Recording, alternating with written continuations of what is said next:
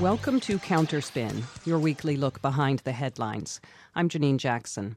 This week on Counterspin, the May 26th New York Times reports that authorities are looking into, quote, the arrest of a black man who died after being handcuffed and pinned to the ground by an officer's knee, close quote. Police murder yet another black person in broad daylight, and the Times can't bring itself to use active verbs. George Floyd was killed by a police officer who remained on the force despite a record of violence and complaints. His murder was covered up as a medical incident by the police department. And when people protested the killing, police tear-gassed and shot at them with rubber bullets. Now, law enforcement will investigate law enforcement. Seeing all of this, again, more people are coming to consider that racist policing cannot be reformed with an occasional lawsuit and some implicit bias classes. Counterspin has had unfortunate occasion to discuss the issue many times. We talked about the history of policing with professor and author Alex Vitale. We'll hear some of that conversation today. Many hold out hope for justice from the courts for police crimes. We talked about the problems with that path with civil rights attorney and author Chase Madar. We'll revisit that as well. And without the bystander video, we'd only have the police version of George Floyd's death. We wouldn't know he said he couldn't breathe, that multiple people pleaded with the cops to stop what they were doing. The New York Times calls that, quote, video raising questions about the police narrative, close quote. Actually, it's communities desperate to be believed when they say law enforcement doesn't value their lives, using one of the few tools left to them. We talked about supporting these critical witnesses with Shahid Buttar, then Director of Grassroots Advocacy at the Electronic Frontier Foundation. That's all coming up this week on Counterspin. Counterspin's brought to you each week by the Media Watch Group FAIR.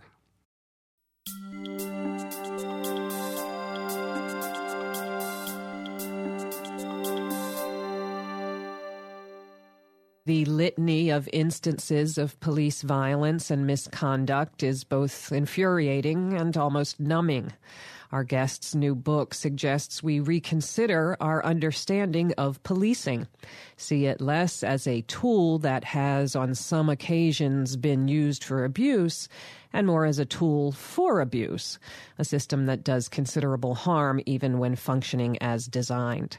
That reflects more closely the history of the institution in this country, and it's really only seeing things that radically, going to the root, that lets us see a way out. Not a way back to some imagined time in which there was harmony between police and community everywhere, but forward to a time in which policies of punishment don't distort so many societal functions and consign huge numbers of especially black and brown people to the margins. The book is called The End of Policing. Author Alex Vitale is professor of sociology and coordinator of the Policing and Social Justice Project at Brooklyn College. He joins us now by phone. Welcome back to Counterspin, Alex Vitale. Thank you. Well, people are offended, I think, morally when you suggest that the inequity of the impact of policing is not a bug, but a feature. I think we tend to think of it as an institution made in a lab. You know, we need protection from criminals, so let's create law enforcement. I wonder if you would tell us a little bit of the actual history of U.S. policing that shapes the role that we see it playing today. Sure. Well, there's kind of a standard liberal narrative, academic narrative, historical narrative about the police that begins with the London Metropolitan Police, formed in 1829. And the idea that's propagated behind it is that it was an improvement over the kind of semi-professional watch that was made up of volunteers and others pressed into service that would walk around at night, on the one hand, and a kind of the use of the militia to put down riots and disorder on the other hand.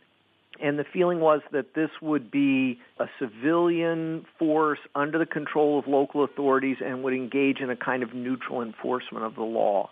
But the reality is that the model for the London Metropolitan Police actually is directly tied to the British occupation of Ireland. And the person who creates the London police, Robert Peel, Robert, Bob, the Bobbies, had been in charge of the British occupation of Ireland, and it was there that he begins to develop the idea of a civilian force that could be used to put down rural uprisings more efficiently than relying on the British Army, which had been tied up in the Napoleonic Wars, was overstretched and highly indebted. So he creates the Irish Peace Preservation Force, which is located in local communities, which allows for better surveillance and preemptive action to put down social unrest. London during this period is awash in this newly industrializing working class that's come from rural areas, and the job of the police was to both micromanage the lives of this new industrial urban workforce in a way that tried to mold them into a reliable workforce. So there were all kinds of little minor nuisance laws that were enforced, as well as prescriptions on, drunk and disorderly behavior, et cetera, that had the purpose of getting people to go home to their families, get up in the morning and go to work and be productive, and to try to stamp out lifestyles that weren't tied to a standard industrial work life. At the same time, they put down riots, they put down labor movements, they attacked strikers, et cetera.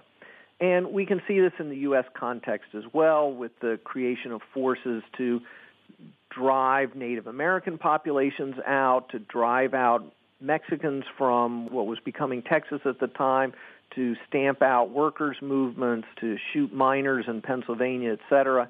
And so the book basically argues that the origins of policing should be understood as intimately tied to three major forms of accumulation during the 19th century, and these are slavery, colonialism, and the new industrial workforce. The definition of crime itself has been very much shaped by the sort of social control impetus of the enterprise of policing. It was a new way of constructing state power that was more fine-tuned than relying on the army and the militia.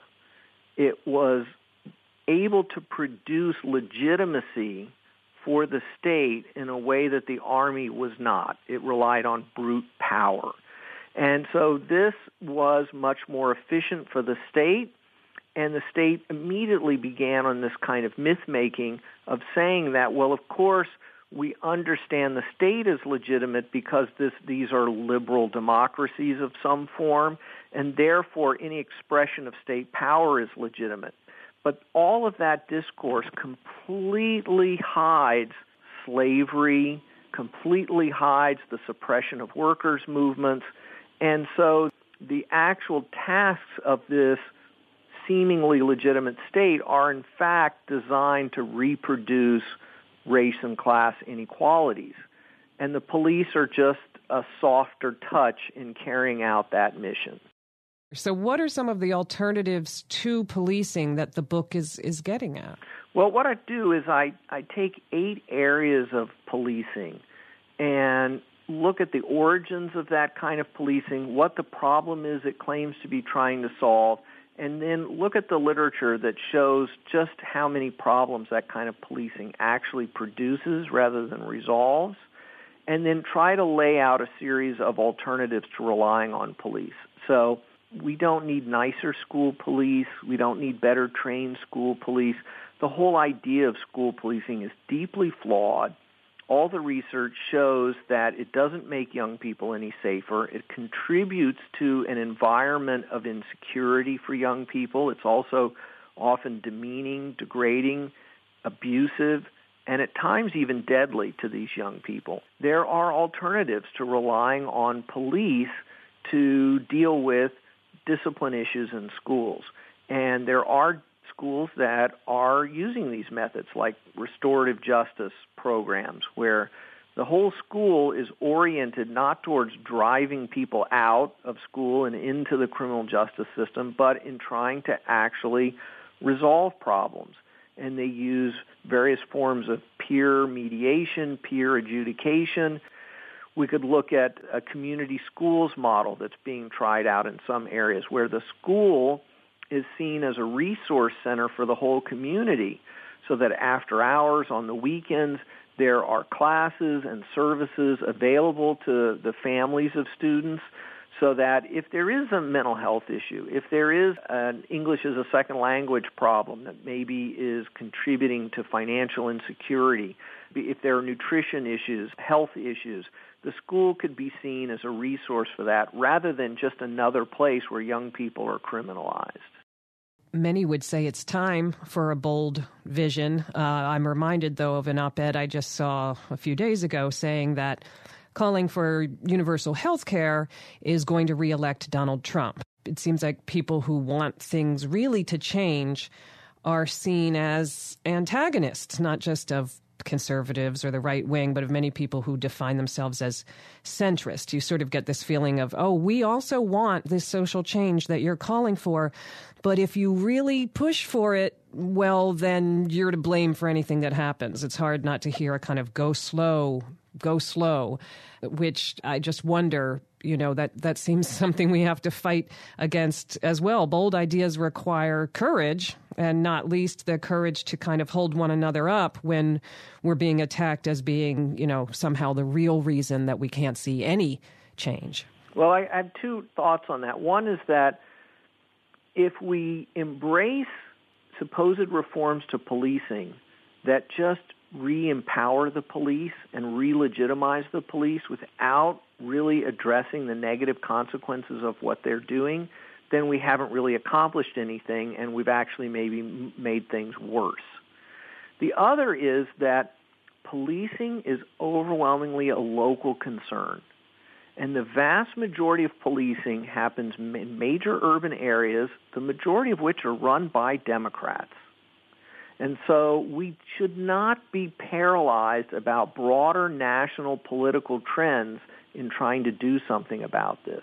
Wherever you're listening to this, there are local politicians who are empowering the police to be a coercive force in a way that lets them off the hook from engaging in real problem solving that will produce real justice for people. And we can do something about that wherever we are.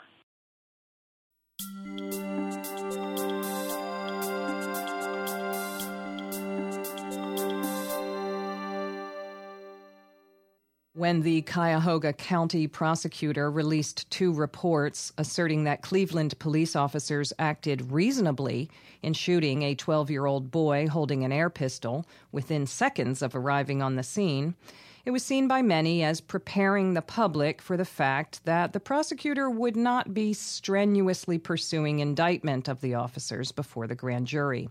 And for many, that's depressing, but not terribly surprising.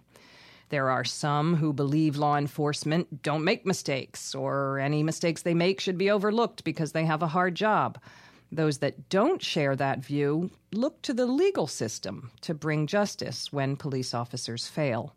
But every day brings evidence that that faith is misplaced, that the mechanisms that in theory should serve as checks on police power either exist in theory more than in practice or don't exist at all. How can those outraged by police violence turn anger into change? Here to discuss the issue is Chase Madar. He's a civil rights attorney and the author of the book, The Passion of Chelsea Manning. Welcome to Counterspin, Chase Madar. Great to be talking with you. Well, the fatal shooting of Tamir Rice by Officer Timothy Loehmann was heartbreaking. It didn't come out of the blue, though. The Cleveland Police Department has already been cited by the Justice Department for excessive force, for which officers are rarely disciplined. A 2013 investigation by the state attorney general found systemic failure. That was their term, systemic failure in the department. There's just a lot of wrong in this story, from the failure to vet Loehmann, who had a terrible record, to the harassment of Rice's family. It's staggering. But now all the attention is on the prosecutor and the grand jury, as if some measure of justice will come from that process. But the law on police shootings just doesn't work the way that people might imagine it does it? No, it doesn't. And it's important to face that head on from the very beginning. I think there's a very hardwired tendency among Americans in general and liberals in particular to think that even when things are going wrong, that the law is good and fundamentally on our side, that the law is synonymous with justice. And people like to think this, whether it's regarding the dysfunction of our financial system, that it must be the result of crime rather than the ordinary workings of our financial laws. People think that anything that goes wrong in wartime must be a crime, even though the laws of war are incredibly permissive and really have the function of licensing acts of lethal violence more than restraining it. And this goes double, triple, quadruple for police violence. In fact, the laws as they actually exist in the United States, not as we wish they might be, but as they actually exist, are incredibly deferential to police officers using lethal violence. And this is not just a matter of local aberrations in places like Ferguson, Missouri, or Staten Island. The laws really shielding police violence from accountability, that goes all the way up to the Supreme Court. And it's a part of Supreme Court jurisprudence that police can really fire with a great degree of latitude. Well, what is that legal underpinning? There's something called objective reasonableness that seems to get to the heart of the actual standard in play when police kill somebody. In the 1985 landmark U.S. Supreme Court case of Tennessee versus Garner, the court set up an objectively reasonable standard for whether or not a police officer can use lethal force. And of course, this sounds wonderful. I mean, what could be better? Objectively reasonable standard? You got to be objective. That's good. And reasonable. Who could be against that? But the way this is worked out in actual practice in courts, and including the Supreme Court and subsequent decisions about police violence, is that it is incredibly deferential to police officers. It's really what seemed objectively reasonable to the police officer at that moment, without any second guessing being allowed, without any hindsight being allowed. And it's more of a subjectively reasonable test.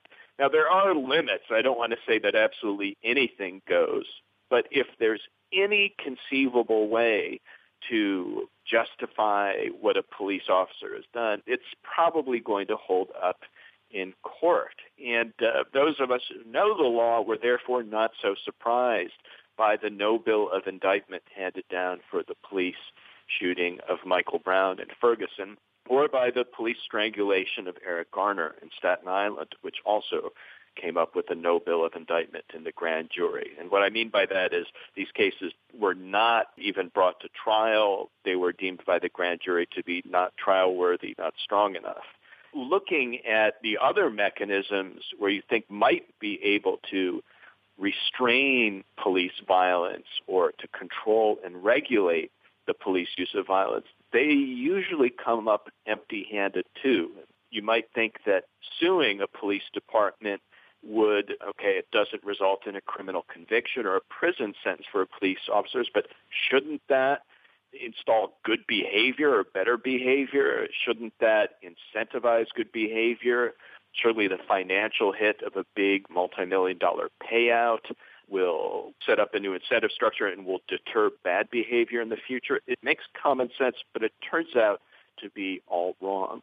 In fact, the payouts that police departments routinely give out, especially in big cities, that money does not come from police department budgets at all. It comes from usually a general city budget.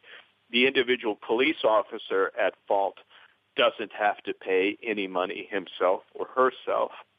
And in New York City, even if there's a successful suit against a police officer, I was told by Ron Kuby, a veteran civil rights litigator who sues the police routinely, that the report of this lawsuit won't even be put in a police officer's permanent record or in his or her file. Ultimately, the taxpayer is paying for... Yes, ultimately it's the taxpayer. I mean, that's the cruel irony of this.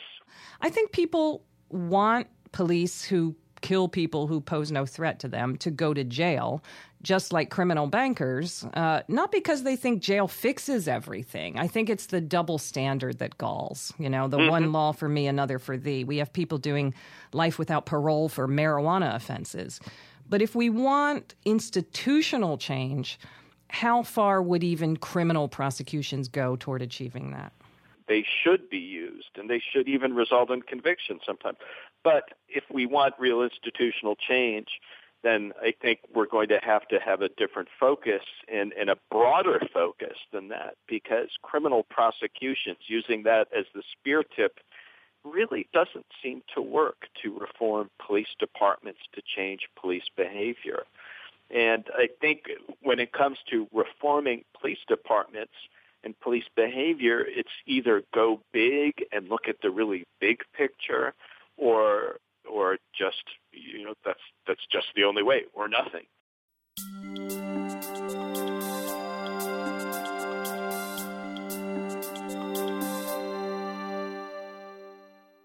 If the expression, "I can't breathe," holds power for you, it's because of Ramsey Orta. He's the one who held his cell phone camera steady while New York police officer Daniel Pantaleo choked the life out of Eric Garner in July of 2014. Garner was Orta's friend. He used to give Orta's daughter $1 to spend at the local store every time they walked past. Ramsey Orta's been sentenced to 4 years in prison, stemming from drug and weapon charges, those that stuck among the many and various police have brought against him since the Garner video came to light. Chris Leday uploaded video of Alton Sterling's killing at the hands of Baton Rouge police. Reporting to work the next day, he was arrested, handcuffed, and shackled by civilian and military officers. First, he fit a description. Then it was assault charges that didn't exist. Finally, it was unpaid traffic tickets. Diamond Reynolds, who filmed the killing of her partner, Philando Castile, handcuffed and held in jail for 8 hours, separately from her 4-year-old daughter.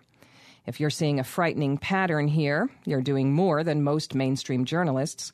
The targeting of citizen journalists for retaliation by law enforcement would present concerns enough for freedom of speech and for the rights of communities to maintain their own safety, were it not matched with a disheartening absence of support from a media establishment that has premised thousands of stories on their world-changing work. Joining us now to talk about what protections exist for civilian journalists and what more may be needed is Shahid Buttar. He's director of grassroots advocacy at the Electronic Frontier Foundation. He joins us now by phone from San Francisco. Welcome back to Counterspin, Shahid Buttar. Thank you so much for having me, Janine. The expression "kill the messenger" comes to mind, or at least fail to support, much less celebrate the messenger, to the extent that they're not sure they do the same thing again. First of all, regular people who film police actions are on the right side of the law as it exists, aren't they? Absolutely. The First Amendment unambiguously protects the right to observe and record police activities, and the failure of police departments and agents and officers around the country to respect those rights, and similarly the failure of the journalistic profession, I think, generally to stand in solidarity with those rights, that is to say, the right of the press, which does not make a distinction between professional and grassroots journalists, is alarming. And I think this is one of the places where the rubber hits the road in terms of the words in the Constitution and the rights they aim to protect, that being the rubber hitting the road of social practice, and in this case is public safety agencies that perceive any threat to their own political power as analogous to a threat to public safety. And that exactly, of course, is precisely gets the relationship wrong, because the people who are capturing police violence on video, they are the ones enhancing public safety here, as well as standing behind very well-settled law that unfortunately the agencies and unfortunately a lot of journalists choose to disregard.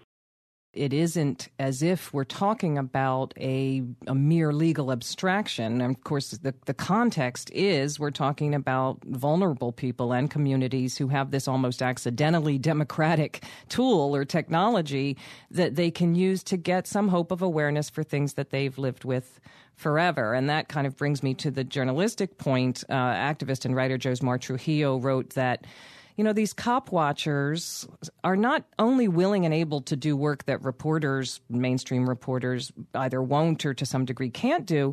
They're looking at issues of policing that impact communities of color the most, and it matters that they are oftentimes of these communities. They have also insights that matter. And what Josmar was saying was it's not enough to simply say they should be allowed to film. We really do have to be outraged collectively when they are harassed. And he made the point that for an individual cop watcher, having police arrest you and take your phone and erase your footage, it's like if you raided the offices of CNN, and destroyed their files and their equipment. And we should see a commensurate response from journalists.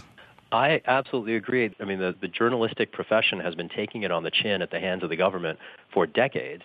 And, to watch the ranks of journalists sort of fail to internalize that attack is disappointing. I mean, I go back to the Justice Department monitoring the cell phones of AP journalists in Washington, right? Or the repeated attempts to force reporters to divulge their sources in the context of investigations of national security leaks. Or, for that matter, the vilification of whistleblowers, which is no different. I mean, across all of these contexts, what we are talking about is criminalizing transparency to protect illegitimate uses of power. And that, of course, is what the Constitution is supposed to stop, right? We're supposed to be committed as a country to transparency and to reining in arbitrary power, but we actually, in each of these situations, whether it's criminalizing and persecuting whistleblowers for revealing fraud, waste, and abuse or lies by executive officials, or whether it's jailing grassroots journalists who are recording the police departments in their communities using arbitrary violence to, in some cases, kill people extrajudicially without ever proving guilt of any offense at all, let alone a serious one, while, and I'll just throw in an added gloss here, this is at the same time, mind you, that senior executive officials do lie about grave issues of global importance and get away with it.